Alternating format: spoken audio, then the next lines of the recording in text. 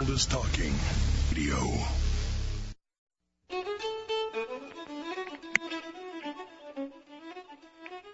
How did a coup d'etat lead to the creation of the Lincoln Forum? We'll find out from David Long when we return on Civil War Talk Radio.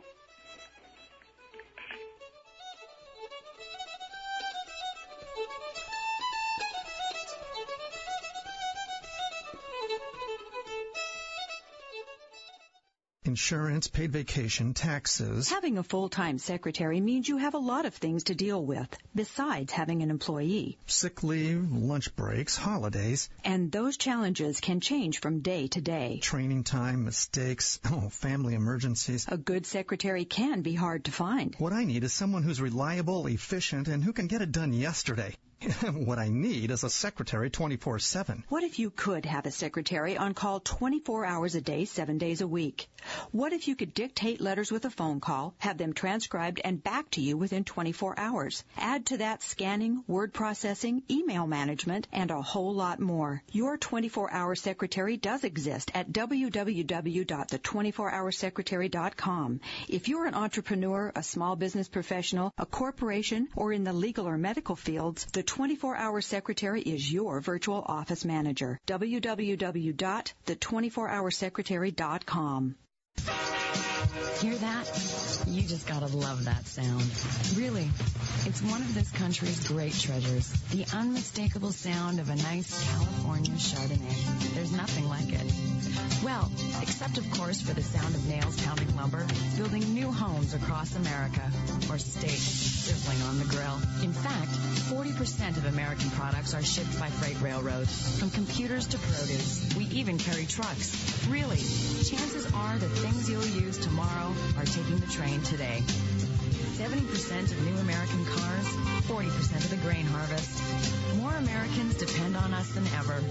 Freight railroads contribute more than $31 billion a year to the U.S. economy. And since one freight train carries a load of up to 500 trucks, that means less fuel, less traffic.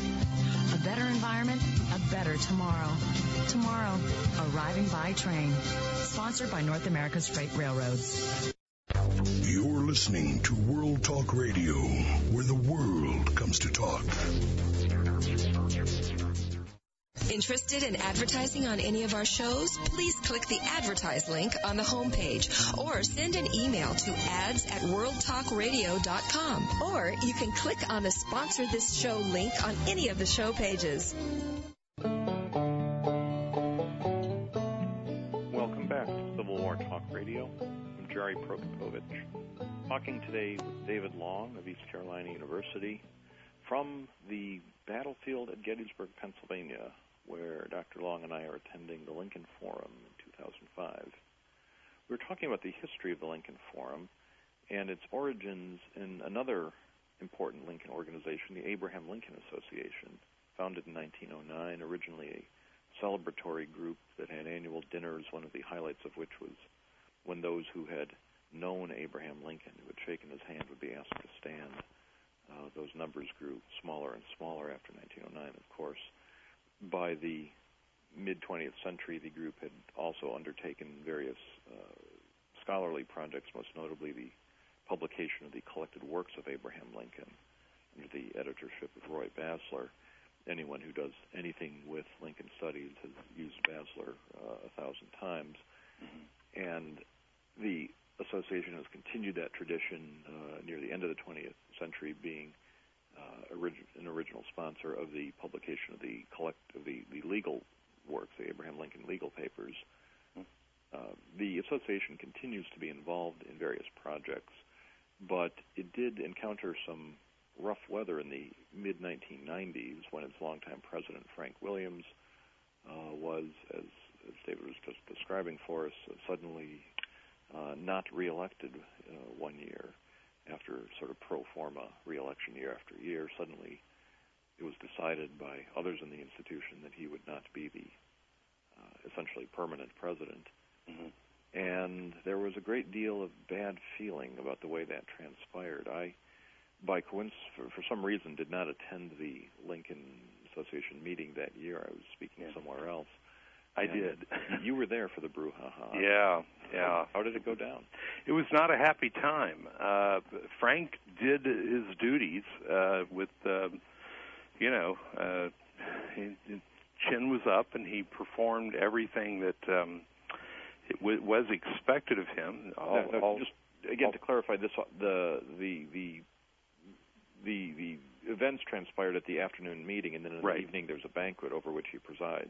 Right, and so there are people present, such as the governor of Illinois and all of the many of the Illinois dignitaries. It is held in Springfield, the state capital. Plus, a lot of the people, the families that had traditionally been the Springfield gang, that's sometimes been referred to, the traditional families who were the descendants of people who had known and been neighbors of Lincoln. And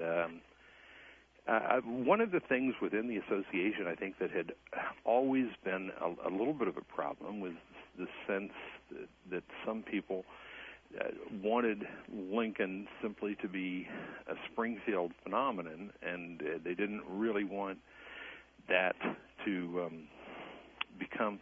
I mean, Lincoln was president of the United States. Frank Williams is from Rhode Island, where he's the Chief Justice of the Rhode Island Supreme Court. Harold Holzer, the Metropolitan Museum of Art, and there had perhaps always been a little bit of tension between the Springfield group and those who did not, the outsiders, maybe had a larger vision for Lincoln, and that all came to a head at this meeting. I mean, I can remember people who said that they believed at one point that Frank Williams would be the permanent leader of the Abraham Lincoln Association for as long as he was alive, and wanted to do it because he was so important. He was so personable. He was so enthusiastic. He really became a lightning rod around which the people were able to coalesce and work together. But at some point, after 9 years or so, that began to break down, and it led to this confrontation that would result in Harold and Frank resigning their leadership roles in the association, and for a period of time not really doing anything. Well, I was fairly new to the field at that time, and I had gotten to know both Frank and Harold well. I had stayed at Frank's home on occasion, and he had made all of his facilities and library available to me when I was working on my doctoral dissertation, and I was among those who wrote letters to the new leadership of the ALA, protesting what had taken place and tendering our resignations from the organization. There were a number of other scholars who did that as well, well-known scholars in the Lincoln field. And I guess there was 6 months to a year, perhaps, that passed during which I maintained contact with Frank and Harold and actually sort of performed we saw it as a wedding between the Lincoln community and the Civil War community, between which there had not been a lot of cooperation in the past. The Civil War Education Association, an organization based in Winchester, Virginia, put on a number of Lincoln events around that time, and it was actually at a West Palm Beach symposium that the director of the Civil War Education Association had invited Frank and Harold to be in the program that went on there, and I asked if we could, the four of us, have a meeting and talk about a future of a new organization with for the Lincoln community that would provide a vehicle for people who had been unhappy with the outcome of the Springfield proceedings, And we began talking about creating a Lincoln Forum that would do more than just sponsor the collected works and the Lincoln legal papers, such as the ALA had done, would actually get into education and get into other things that hadn't.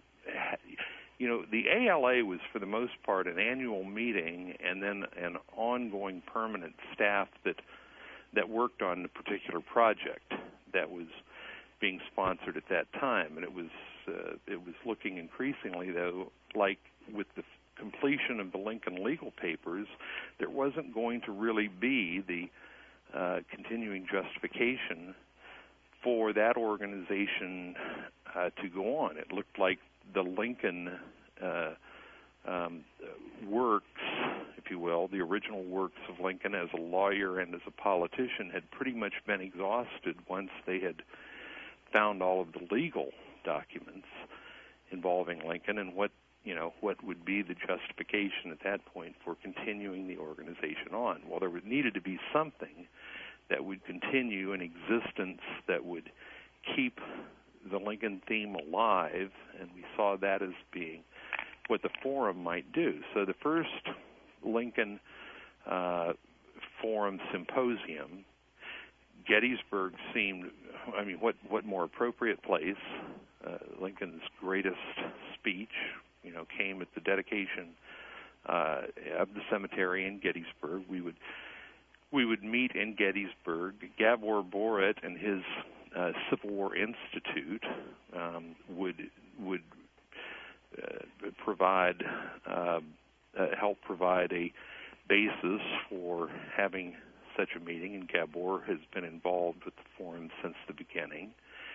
And they were able to bring a number of scholars in for that first meeting, and it was such a good event in, I believe it was 1995, was the first time we did it, that we decided to make that an annual meeting.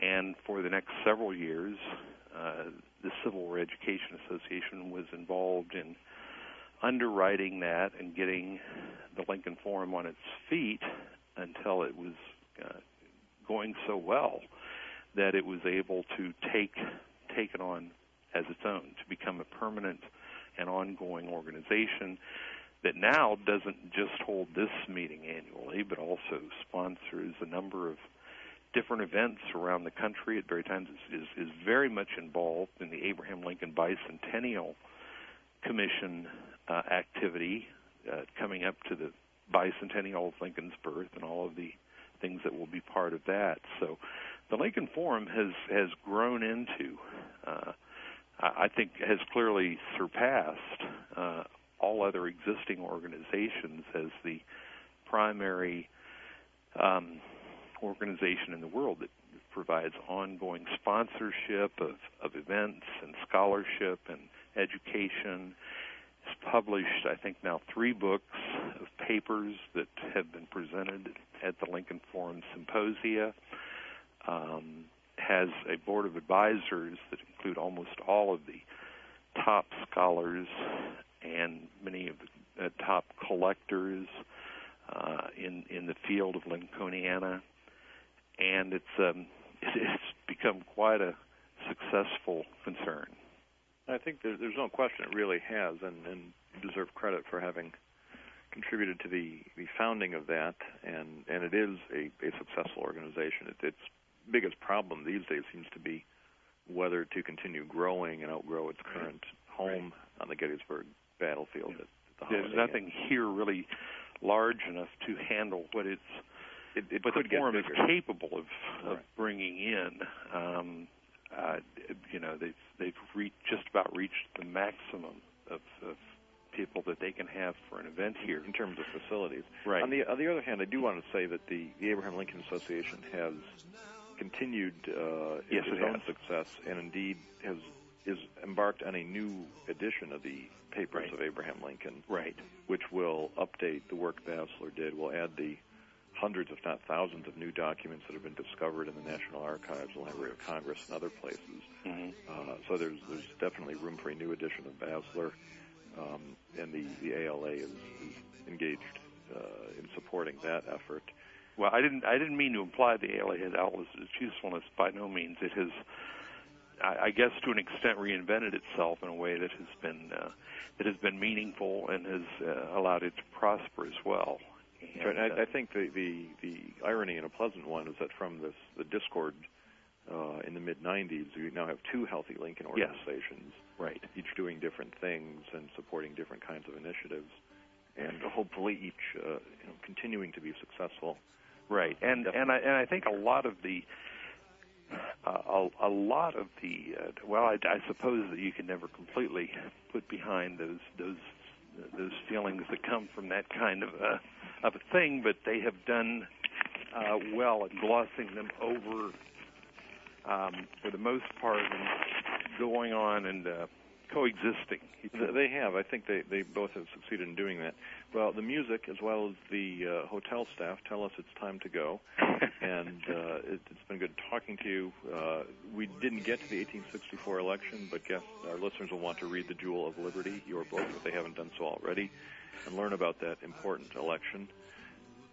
Thank you for listening today. Thank you for joining us, David. Been a pleasure. Beautiful day here at Gettysburg. Everyone come and visit, and we'll talk to you next time on Civil War Talk Radio.